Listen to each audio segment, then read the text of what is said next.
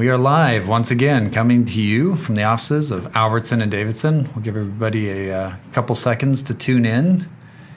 And in the meantime, how you doing, Stuart? I'm doing good. Glad to be back. We've missed a couple weeks of this. Yeah. So I'm looking forward to our subject matter today. Yeah, we've been off the air for a little bit, but we've been thinking about some things that a lot of people have asked us, get a lot of calls, a lot of questions. So hopefully we can demystify some things today when it comes to trust. So why don't we get started? Welcome to the Stand, Fight, Win live stream, Real Lawyers, Real Answers. I'm Keith Davidson. Stuart Albertson. And we are here today to talk to you about distributions, disclosure and liability, actually. Well, we'll also talk about distributions, I'm sure, but everybody wants to know about getting information out of trust, disclosures, right? How do I, as a beneficiary, know what the heck's going on in the trust? And from the trustee angle, how do I communicate what's going on in the trust? Do I have to communicate what's going on in the trust? And the number one probably question on every trustee's mind is liability. Am I going to get sued? And if so, am I going to be in trouble or am I doing the right thing, right? So before we get into the questions, though, I want to start by talking about what is an accounting? Because we throw this term around a lot, right? I need an accounting. I asked the trustee for an accounting. I didn't get the accounting, or I got some paperwork and I don't know if it's an accounting or not.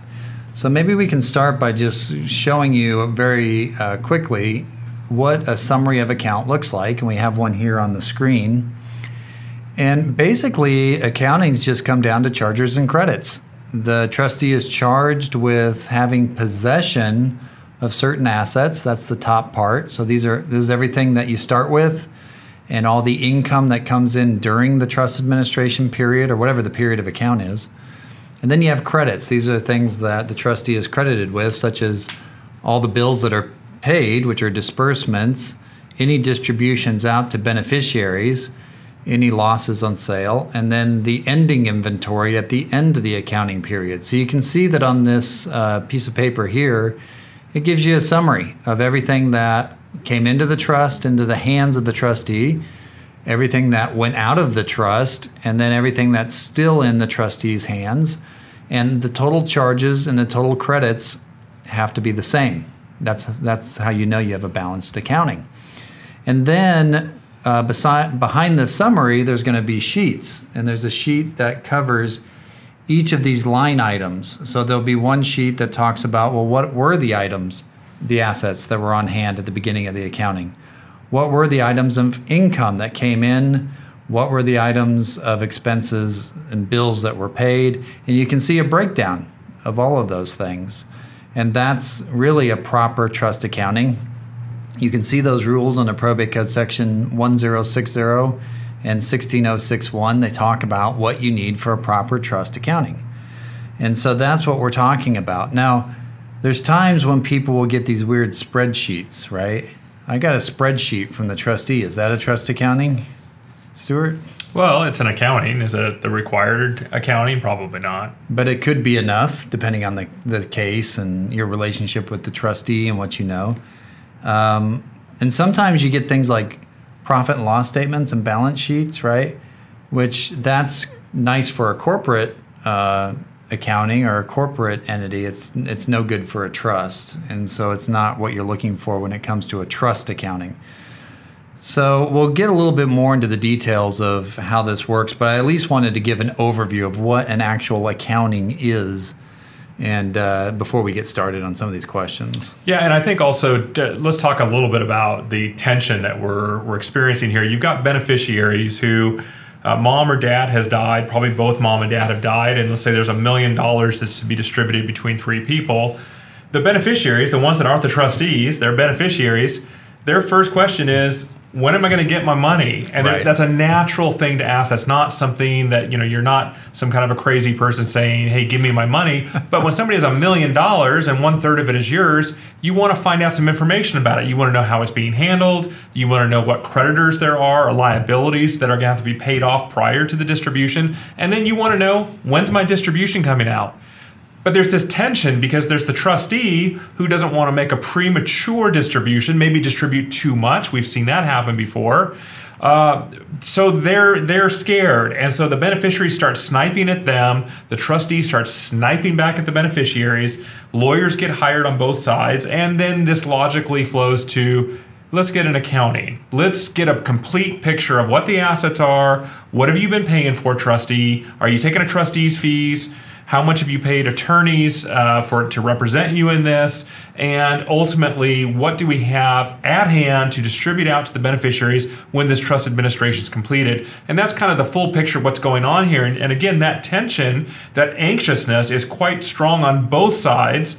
It's for different reasons. The trustee is scared, doesn't want to do the wrong move. The beneficiaries are concerned because some third party is taking care of a whole lot of their money and they want to know when they're going to get it. The trustee refuses to communicate with them, and you can imagine how you would feel if you were a beneficiary under those circumstances. If I was going to get $350,000, not only would I want to know when am I going to get it, but I want to know that it's in good hands until I get it. You don't want it in the hands of somebody who's going to take off with it. It's not, it's not as if this is Bank of America where it's like, well, they have deep pockets, and if they mess up, they're going to have to pay me back. And in addition, not just to taking off with it, I think there's a lot of trustees out there that really think they're doing the right thing, and they're not. Right. And so they end up spending money in places they shouldn't. I mean, I just briefly, I actually have a friend that didn't get a lawyer to help out. There was 2 trustees, and one of them lived in one state. It wasn't California, and the other trustee lived in California. Well, the trustee in the other state was kind of coerced by the other trustee from California to distribute all the assets out to the beneficiaries. Once they distributed those assets out prematurely, there was still a state claim for Medicare benefits that have been paid during the years for about $300,000 or $400,000. Wow! And so that had to be paid, but now the money's gone. It's out to the beneficiaries. The trustee wrote to the beneficiaries and said, "Hey, everybody contribute back." Guess how many people contributed back? 0. And guess who lost their home and had to declare bankruptcy? You're kidding. And that was the trustee. And so you're kidding. You can see why the trustees are scared. But see, that was a trustee that didn't have a lawyer and didn't have advice on what they should be doing, and they didn't know to notify the state entity that they had taken care of the elderly person for years and years and years. Yeah. Hey, we got to pay them something back, and that can be negotiated, by the way. Yeah. And then once it gets paid back, whatever left over can be distributed out to the beneficiaries. Yeah, now the trustee can go after the beneficiaries, but good luck. I mean, what a nightmare that is. Right. Wow. So, yeah, I mean, I think that's a great point. I think there's a lot happening behind the scenes that sets up this. It's a trustee versus beneficiary situation. So let's talk about what questions come up, and let's talk about how we would view these questions and how we would answer them in light of what Stuart just shared with us. So, Kayla, how are you today? I'm doing good. Hey, Kayla. Hi. So our first question today is, can a trustee ask a beneficiary or the beneficiaries to waive a trust accounting? And what does it mean to waive a trust accounting? So, Keith, I'll have you answer this one, but I'll kick this off with, you're the beneficiary. You know you're going to get that $1/3 the trustee's been doing something for the last 6 months to a year. And they say to you, the trustee says to the beneficiary, I tell you what, I'll make a distribution right now, but I just need you to sign this little easy document that I'm going to send over to you. Yeah. And you're just waiving an accounting, which it's going to cost a whole bunch of legal fees to put that accounting together. I sent you an Excel spreadsheet. That should do it.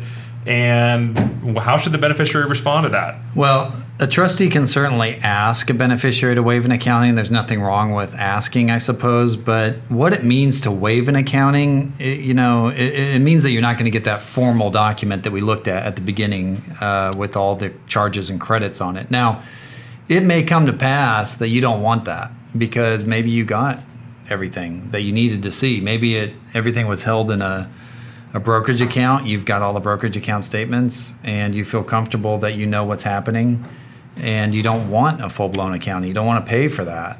That might make sense. But on the other hand, if you're a beneficiary who's been kept in the dark, you have no clue what's been going on, and the trustee is not giving you information, not giving you financial account statements, there's no way I would waive an accounting because I at least want to know what the heck's going on. But there is a difference, I will say, between an accounting, which is a very formal thing, a formal document that's prepared, versus information. So sometimes just getting the information is sufficient to the point where you don't want or need an accounting. Sometimes it's not sufficient and you still need an accounting. It depends on the case. It does. And so, for example, if your mother passed away and all she owned was a piece of real property worth $1 million and had no mortgage on it, and you knew she banked at the one specific Bank of America her whole life because she bragged about it every time you came over for Thanksgiving dinner or Christmas or whatever the case is, she loved her Bank of America. She'd go there every day. If the trustee were to provide you a statement showing that she had about $300 when she died in her bank account and checking account, but the home is worth $1 million, well, you can see that. You can look that up on Zillow and see that the house is worth $1 million. And then, of course, if somebody buys it, you ask for the HUD-1 statement, which is the final disclosure of what's being paid, what's being distributed out. That's probably sufficient. Yeah, in that case, it's probably enough. Or if you're going to get a deed to the property, they're just going to deed the property out to you. Great. What do you need an accounting for? I'm getting the property. I'll sell it myself. I'll sell it for whatever I think it's worth, and I'll go on my merry way. So yeah, there's definitely situations where you don't necessarily, where waiving an accounting is perfectly fine. There's situations where it's not fine, but be careful. You would never want to sign a waiver of accounting unless you're sure that you don't want an accounting. And so be sure that you don't want an accounting before you waive it. Or you're willing to live with the results. In other words, maybe there are some assets out there that weren't recovered. Well, you're signing that away. So you're signing it away before you don't sign it away before you become informed, is what I would say. Right. All right, Kayla. So how about if we're talking about a probate case? Can an executor ask the beneficiaries of a will to waive the inventory and appraisal? And can they ask them to waive an accounting? And what's the difference between an inventory and an accounting in a probate estate?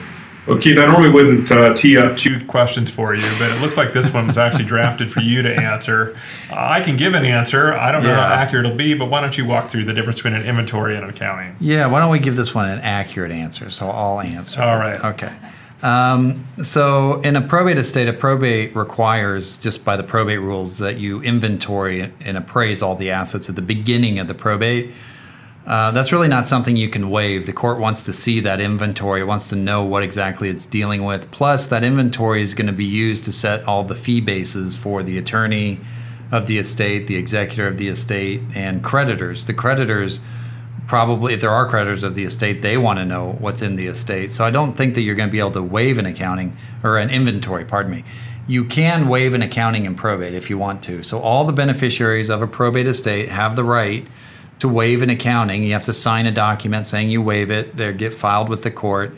It's pretty much the same as in a trust. In other words, you can waive it if you want to, and if you've been fully informed, like we discussed earlier, then maybe waiving it's a good thing because it's cheaper and faster to close the estate without an accounting. But if you're not sure if you want an accounting or not, I wouldn't waive it. I would at least request an accounting. And the difference, too, is in a probate, the executor must account in order for the estate to be closed. Whereas in a trust, a lot of trusts will actually, in the trust document, it'll say that the trustee doesn't have to account.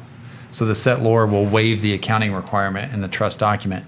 A beneficiary can still get an accounting if they want to, but a trust doesn't necessarily have to account in order to close administration the way a probate does. A probate must do an accounting, an executor must do an accounting in a probate estate prior to it closing, unless it's been waived in writing by the beneficiaries. And that has to be a waiver by all the beneficiaries. If one withholds, then the accounting has to be done. That's right. Let me ask you, on accountings in probate, not regarding trust, but in a probate estate, does the court require the judicial counsel forms to be used on the accounting, or can you use, like you put on the screen earlier, your own form of the charges and credits? No, you can use your own form. There is a requirement. A lot of times people will use the judicial counsel form for the summary part, but for the schedules, they'll still use the regular drafted one that we do.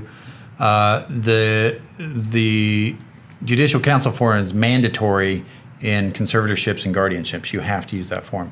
In probate, you don't have to, but you can if you want to. And when I go to court and I listen, and we show up, and we invariably are the last case called in many cases. It never seems to fail. And we get to watch all the other cases called. It seems like there's a lot of lawyers that are standing up telling the judge, I need more time. I'm supposed to have the accounting done today, Your Honor. You've given me 8 weeks to do it. I need another 8 weeks. And then you go another 8 weeks, and they need another 8 weeks. And why are lawyers continually asking courts to extend out these accounting time periods? Well, Because they're tedious to work on, and accountings are not fun to work on. And so if the attorney is the one doing it, I mean, first of all, I'm not sure the attorneys are, they're not necessarily the best people to be doing accounting. Some attorneys are, but most of us aren't. And so it's probably better to hire an accountant, an expert who knows how to do these things. And that's typically what we do, is we hire an outside person to do the accounting, because that's what they do and they're good at it. There's some paralegals you can hire too that just do this, excellent. right? Yeah. Some paralegals are excellent at doing it, and so are some CPAs and different accounting professionals. So part of it is just they're not easy to work on, and secondly, the reason they get delayed is you got to gather all the information.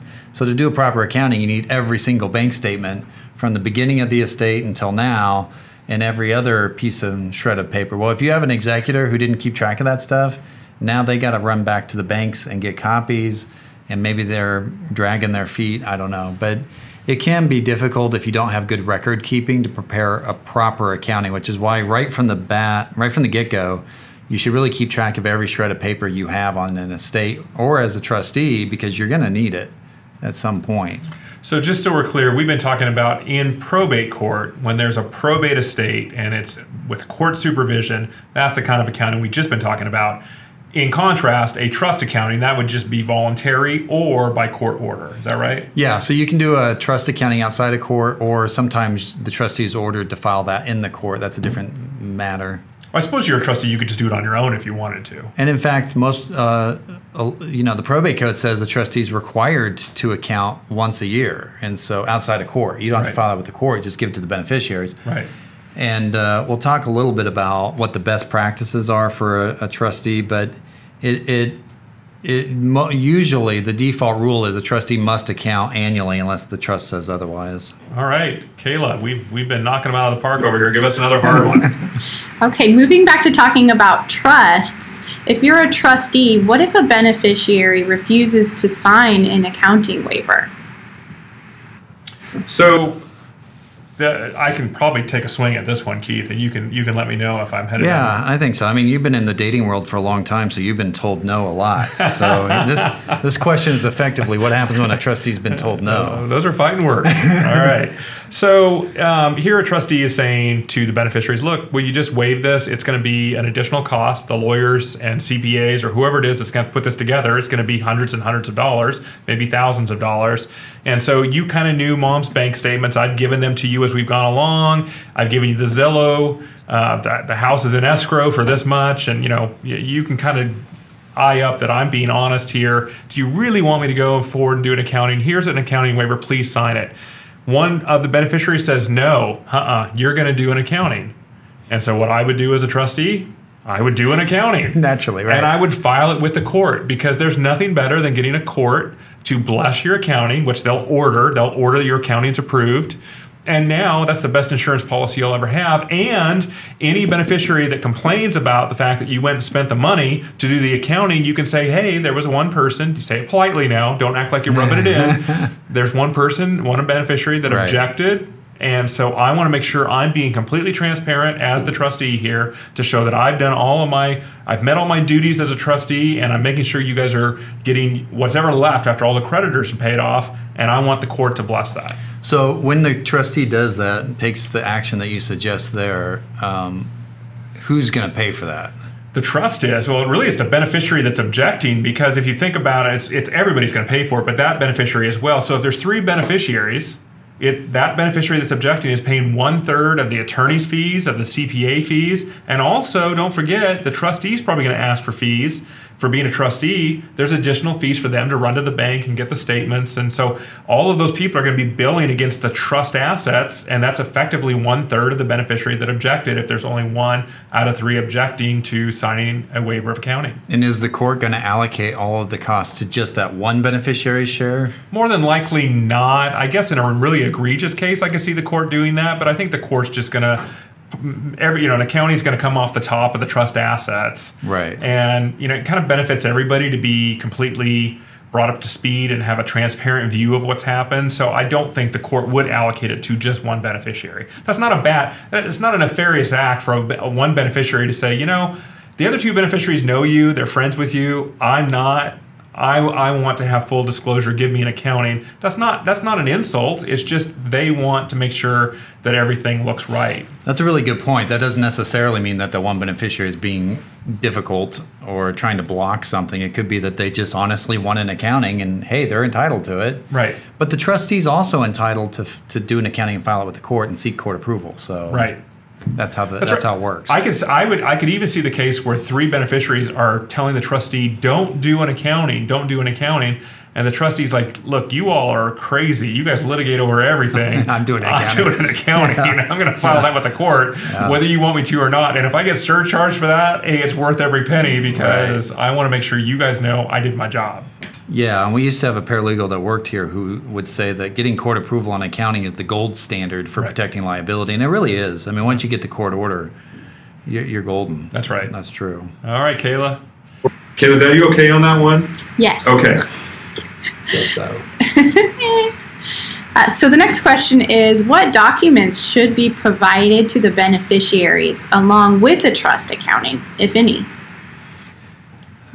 Well, this is an interesting question. I think this is where trustees make huge mistakes. Yes. Big mistakes. Yes. So what normally happens when you get an accounting steward? What are most beneficiaries provided with when it says, here's the accounting? Just an accounting with no underlying documents. Right. And what good does that do you? It gives you an idea of what's going on, but what do you really want to see? All the bank statements, all the backup data. I want to see the bank statements, the financial statements, the closing statements, if real property's been sold, if there's gains and losses, I want to see those. I want to see everything that backs up the accounting. Okay, so and let's show everybody what happens here. I'll be the trustee, you be the beneficiary. All right. I just provided you with the accounting. Okay. What are you going to ask me for? Can I see all the bank and financial? No. Can I see the closing statement? No, you're not entitled to that. My lawyer told me you're not entitled to that. I'm not giving it to you. Can I see the canceled checks? No. Okay. No. What? You're insulting me. You think I would steal from the trust? No. Now you want to fight? You got one. Right. And if you challenge me, you're going to be disinherited. That one. Okay, so let me run you through that. This, by the way, is not accurate, but we hear this a lot from trustees. And there's a no contest clause in the trust, and if you challenge my accounting, you'll lose everything. Right. Is that true? Is that what will happen? That is so incredibly false. The reason I have no hair is because I bowl my hair out every time I hear people say that, and they always ask. He actually has a lot of hair. It's just not on his head. That's true. Yeah. The back is doing great. So. Where was I? But it drives me nuts when Have you trustees. Ever seen a chia pet? Yes, in real life. It drives me nuts when trustees say this because beneficiaries believe it. They do, and it's scary to think about. It is scary. Like if I was a beneficiary and I didn't know, I'd probably believe it. And if I've got, 1/3 of a million, like the example was on the line, I'd be concerned. So let's be clear about this, and this wasn't the point of today's broadcast, but no contest clauses.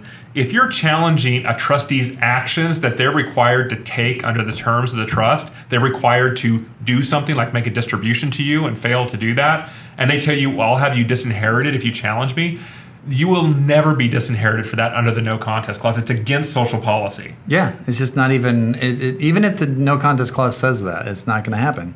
The no contest clause will be held against you in 3 circumstances, which we're not going into today, but it's if you're trying to change the terms of the trust. If the trust says you're supposed to get 20% and you say, no, it should be 1/3, well, now that's where the no contest clause comes in. But when the trustee is supposed to do something on your behalf, either under the trust terms or under the probate code, and they choose not to, and you challenge that in court, you're not going to lose your inheritance for that. Although you should always see an attorney as a caveat. Never do something on your own. Always see a lawyer before you file anything with a court because you don't want to walk into one of the landmines that causes you to trigger the no contest clause. Right. So going back to this question then, if you're advising a trustee steward and the trustee gave an accounting, beneficiary comes back and says, I'd like to see all the bank and financial statements, what's your advice to that trustee? I would overproduce. And maybe I would ask the trustee, what's your, when I'm talking to my client alone, what's your discomfort with turning over the trust? Are you afraid of the trustee? I had a trustee once tell me they were so embarrassed because they went to buy a gallon of milk and the only checking account they had in their purse at that point in time was the trust account. So I think it was $3.50 for a gallon of milk. That was the only thing they did wrong in the entire accounting. And they were afraid to produce documents because they saw that. And I was like, hey, Yeah. produce that. Yeah, Okay. we've seen way worse. Yeah, and no problem. we'll pay 20% interest Yes. on the $3.50 Right. and make up for that. But Right. you have to ask them, why are you uncomfortable with us turning these documents over? Because let me ask you this, Keith. Let's say that I tell you as a lawyer, I'm the bad lawyer over here, you're the good lawyer, which rarely happens. I tell you, no, I'm not going to give you the underlying documents. And you file a petition in the probate court against me, are you going to get those documents? Oh, yeah. Not only am I going to get the documents in discovery, I'm going to subpoena the banks directly and get them.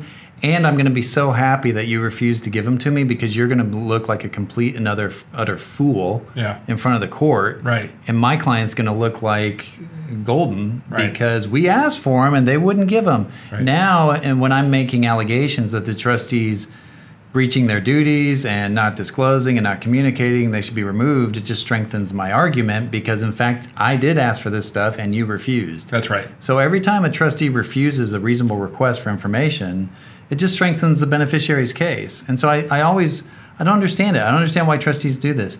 I have to think that for individuals, maybe it's because we're not used to, like, if I came up and asked to see your personal bank accounts, you'd say no. Okay, well, that makes sense. I have no right to see those. And so maybe we're just used to that. I don't know. I don't understand why trustees are so reluctant to disclose trust information when it's their liability that's on the line. Right. And what better way to protect yourself from being sued Right. or from a lawsuit being successful than to over-disclose? That's right. I mean, go above and beyond. That's right. I would even, paginate, tab. I would do Make it everything. so Here you go, easy. and have at it. And I get so disappointed when I'm representing beneficiaries when a trustee does that because Right. it kills my case. Right. I can't go after the trustee now because they're being completely reasonable. Right. Yeah, if I had we mostly represent beneficiaries here, so this may seem like a self-interested statement, but I wish trustees would just disclose everything, even when it comes to trust contests. Right. When you ask for previous versions of a trust or previous amendments Right. and they say, no, the probate code says I don't have to give that to you. Well, they're technically correct. After a person dies, you have a trustee has 120 days to get you the current version of the irrevocable trust, right? Right. But there may be other versions of the trust previous to that other beneficiaries may want to look at, especially if you send them a statutory notice letting them know they have 120 days within which to attack the final trust document. And we've asked attorneys many times, can we see the previous amendments? Well, I'm not required to give those to you. I know you're not. I can read the probate code. I know you're not required to give that to me. But you know what you're going to have me do now? I'm going to file a petition, and then we're going to do discovery. And by the way, get it. I'm not going to be in a good mood now. Yeah, so right, I may right. want to look into other things that I'm curious about as to how your trustee has been acting. Well, and the argument usually goes, I don't want to show you the earlier amendment because then you'll sue. Well, if you don't show it to me, I'm going to sue too. So you might as well just show it and we'll figure out. Because if you show it to me and it's not a good lawsuit, I'm not going to sue. That's true. Yeah, I almost feel like if you just take the position, hey, you guys do what you want, here are the documents. Right. If you guys are going to sue. But there you go. You can take a look at it. But if you don't give it and we know it's there, then I just assume you're hiding something and we're going to go after it. And we'll get it. Once you file a lawsuit, you'll get it. All right, we got off on another tangent, but... So if you're a beneficiary and you ask for bank or financial statements and the trustee refuses to provide them, how do you go about obtaining the bank and financial statements? Well, we just talked about that, and that's file a lawsuit.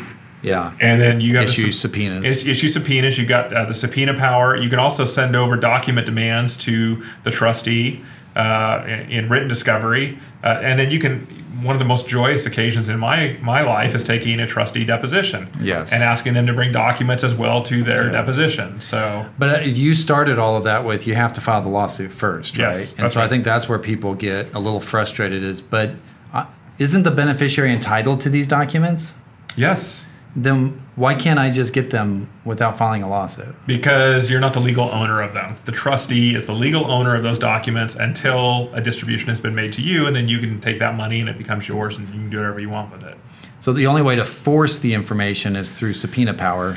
And the only way to get subpoena power is to file a lawsuit. You got to have a lawsuit filed before you can do discovery in California. Discovery, whether written, deposition, subpoenas, yeah. So get the lawsuit on file, go after them. And again, you're not in a good mood now. And also, not only you're not in a good mood, but you're thinking there is something nefarious going on. So you're going to turn over every stone, look under every stone to see what's going on here? Why didn't they want to give me these in my mind, very easy to give documents that shouldn't raise any questions whatsoever? Well, in our experience, most judges don't appreciate the fact when trustees don't share relevant and reasonable information either. So not only are we not going to be in a good mood because now we're filing, we're going to go after this trustee, but I guarantee you the judge isn't going to like you either. Right. Well, and for young attorneys out there, or even old attorneys, middle-aged attorneys, every attorney that's doing this, one of the mistakes I made early on is I would always push for the accounting, and I would push, and I would, I have a right to an accounting, and I would write letters, and ultimately I'd get an accounting about 6 months to a year after I really wanted one. And then I'm looking at the accounting going, this accounting doesn't make sense. I probably should file a lawsuit and get the underlying documents. Right. Well, what if I had just simply filed a lawsuit 6 months ago, 9 months ago? I would have already had subpoenas out. And back. And the accounting that you receive from the other side is not the Holy Grail. No. It's their version of the underlying documents. And that's all it's ever going to be. And a lot of times, clients will say, how come you can't make the trustee file the right accounting? Look, the trustee files what they file. That's right. And it's up to us to then go and show why that's wrong. That's right. You can't force a trustee to file a better accounting. Their accounting is their accounting. What really tells the tale is the underlying documents. So go get them. Right. All right, Kayla. Man, that was like a grand slam. So what's the difference between a waiver of accounting and a release of liability? Ooh, that's a tough one. Yeah. I'm going to leave that one to you because it's hard. It makes my brain hurt. I'll see if I can do it. All right. So a waiver of accounting is put on your lawyer hat. I know. That's had somebody tell me that once. I think you were an associate. I was, a new associate. But I probably was asking dumb questions as young attorneys do. So you got to learn somehow, right? Yeah. So a waiver of accounting is a very narrow issue. It's a very narrow request, which is you're entitled to an accounting. I just want you to waive that right to an accounting. And even a waiver of accounting doesn't mean that you're waiving your right to information. There's all sorts of information you're entitled to. You're not waiving that even. You're just waiving a formal accounting. So it's a very narrow thing that you're doing. A release of liability is much more broad. On a release of liability, what the trustee is asking you to do as a beneficiary is, all these duties and liabilities I have as a trustee, I want you to agree that I haven't violated any of them. And everything I've done is completely fine, and you're not going to sue me later. That's a much bigger issue, because unless you know exactly what that trustee has been doing and you understand what's been going on, releasing a trustee from liability is a very broad thing to do. So you want to be very careful about that. I'd be less worried about waiving an accounting, because even after I waive an accounting, I still have right to information. I still have right to sue the trustee if they do wrong. I'm just not going to get a formal accounting. I'd be really cautious about signing a release, and you do not want to sign a release unless you know what you're doing. The good news there is that's exactly how I would have answered that. Word for word. Good. All right. I looked at your notes. Okay. So can the trustee ask the beneficiaries to release them from legal liability? And what does it mean exactly to sign a release? So a trustee can ask a beneficiary just about anything, I suppose, including asking for a release of liability. The one thing we have to keep in mind here is I think the probate code has several provisions in it. One in particular that says, if you haven't done a meaningful disclosure to beneficiaries and you get a general release from them, you still may be on the hook. Let's say that you fraudulently, intentionally hid from them some things that you did to benefit yourself to the tune of several $100,000, and they give you a general release. I don't think that you're going to be able to get out of that general release. What say you? Yeah, I agree. I mean, the code says that if you haven't made a disclosure of all material facts that would relate to the release, then the release isn't going to work. You can set it aside. And then the other issue is if the trustee says, I'm not going to distribute any money to you unless you first sign this release, that's also a way in which a release can be set aside. And I've set those releases aside. And Stuart has too. I mean, it's not hard.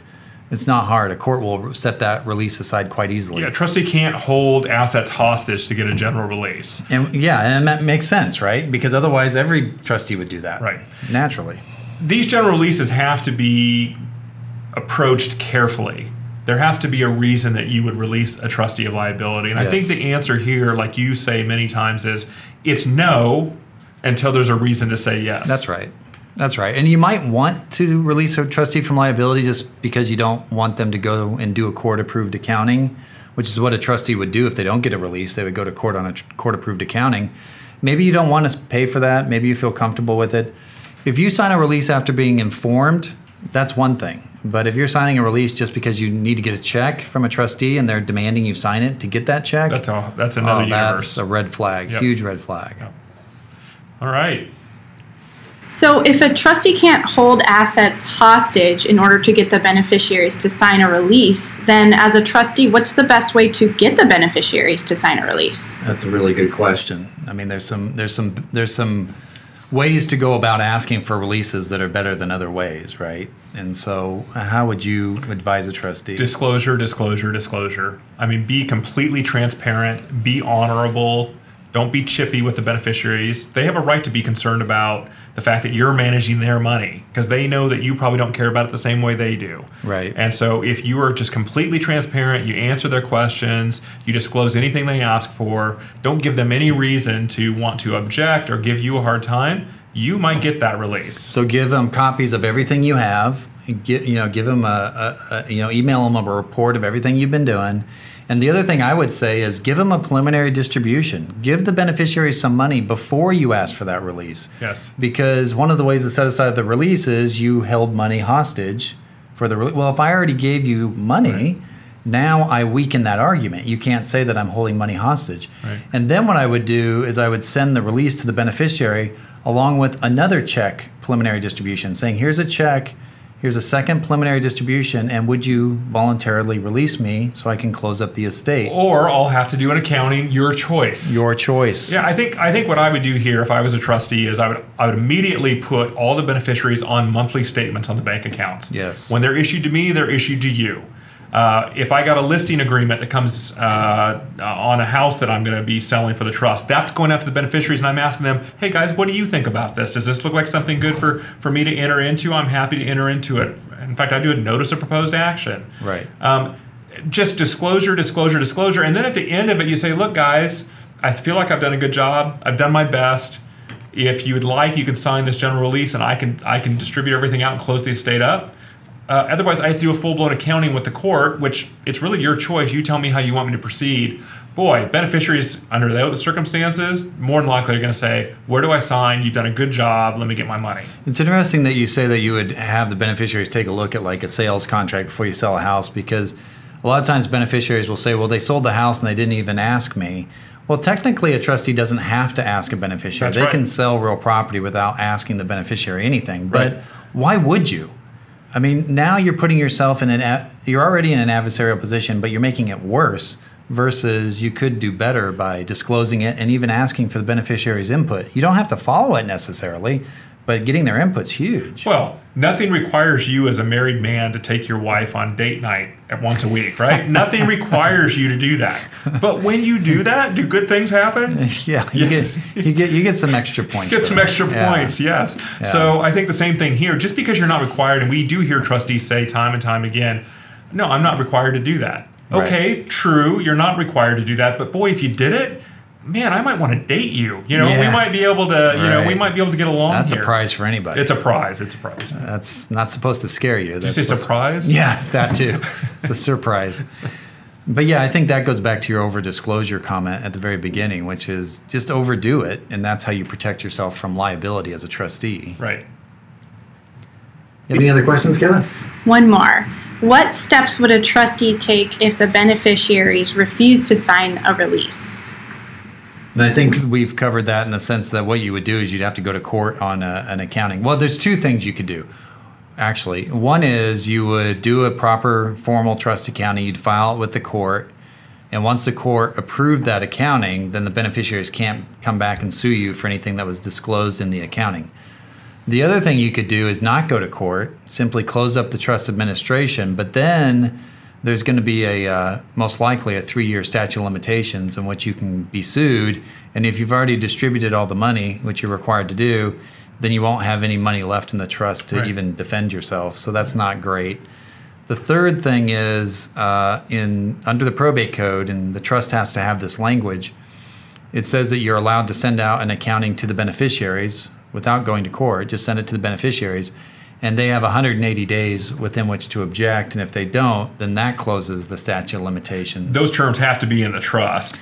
And let me ask you this. And in the accounting. And in the accounting. That's a good point. And that's true. You want to put the beneficiaries on notice that that's in the trust. Yeah. The other thing is, every once in a while we'll see an accounting that says 120 days, and the trust terms say 120 days. So if you look at the probate code, it says 180 days. Which days are going to win? It can't be shorter than 180 days. And you'll see some older trusts where it says 90 days. The beneficiaries have 90 days to contest an accounting. That doesn't apply either. Any time period that's less than 180 days is automatically extended to 180 days under the probate code. But that's the other way. So if you send out an accounting to the beneficiaries after 180 days, but that's still not as good as the court order, because with the court order, it's what we call res judicata. If somebody tries to sue later, you can literally kick that lawsuit because you have a court order approving your actions. So unless you get that court order in Riverside, and then someone goes and subsequently files against you in San Diego. Yeah, we had a case like that. That was a wacky, but you get wacky results every now and again. That happened once out of hundreds and hundreds of cases. And that's an inside joke here. Keith's pronouncement is right. Once you have that court order, you're going to feel pretty good about that. That's the best. But if you don't want to do that, you can go with, either waiting 3 years. But by the way, a lot of times trustees will say, well, I have a 3-year statute of limitations. I'm going to keep the money for 3 years and then distribute it after that. No. You have to distribute it out. You can't hold it for 3 years. One other option that many people don't think about, I don't think, when they come to see us is, if you're named as trustee, do you have to act? No, you don't. You can turn it down. It's a voluntary position. There's nothing that mandates that you act just because you're named. And of course, we would strongly recommend that you do turn it down, because being a trustee is a thankless job. I would not do it, except for people I'm particularly close to maybe. But it's a very thankless job. Leave it to the professionals. And I don't know why. A lot of times people are reluctant to want to use either a corporate trustee or private professional trustee. But these people are really good at what they do if you find a good one, and they're professionals and they do it all the time. This is their line of work. There's really nothing wrong with that. And some of the best cases we see that are handled properly are either corporate trustees or private professional trustees. And the ones where we have the biggest problems are individuals, because a lot of individuals don't know the rules and they don't care to learn them. Sometimes even well-meaning individuals. Yeah, right. They can have the best of intentions, but if you don't know the rules and you're not willing to study up on what the rules are, you're in big trouble. Any other questions, Kayla? That's it for today. All right. Well, I want to thank you very much for joining us. Thank you, Kayla and Manisha, for helping us out today. Thank you, Stuart, for your good looks. Wow. Wonderful answers. I'll take it. That's the first time I've been told that in years. Yeah, probably the last too. Yeah. Wait, let me bathe in that. Yeah, soak it in. You can always find a recorded version of this live broadcast on YouTube and Facebook, and you can also find an audio-only version of our podcast on podbean.com. I want to thank you for joining the Stand, Fight, Win live stream. I keep calling it podcast.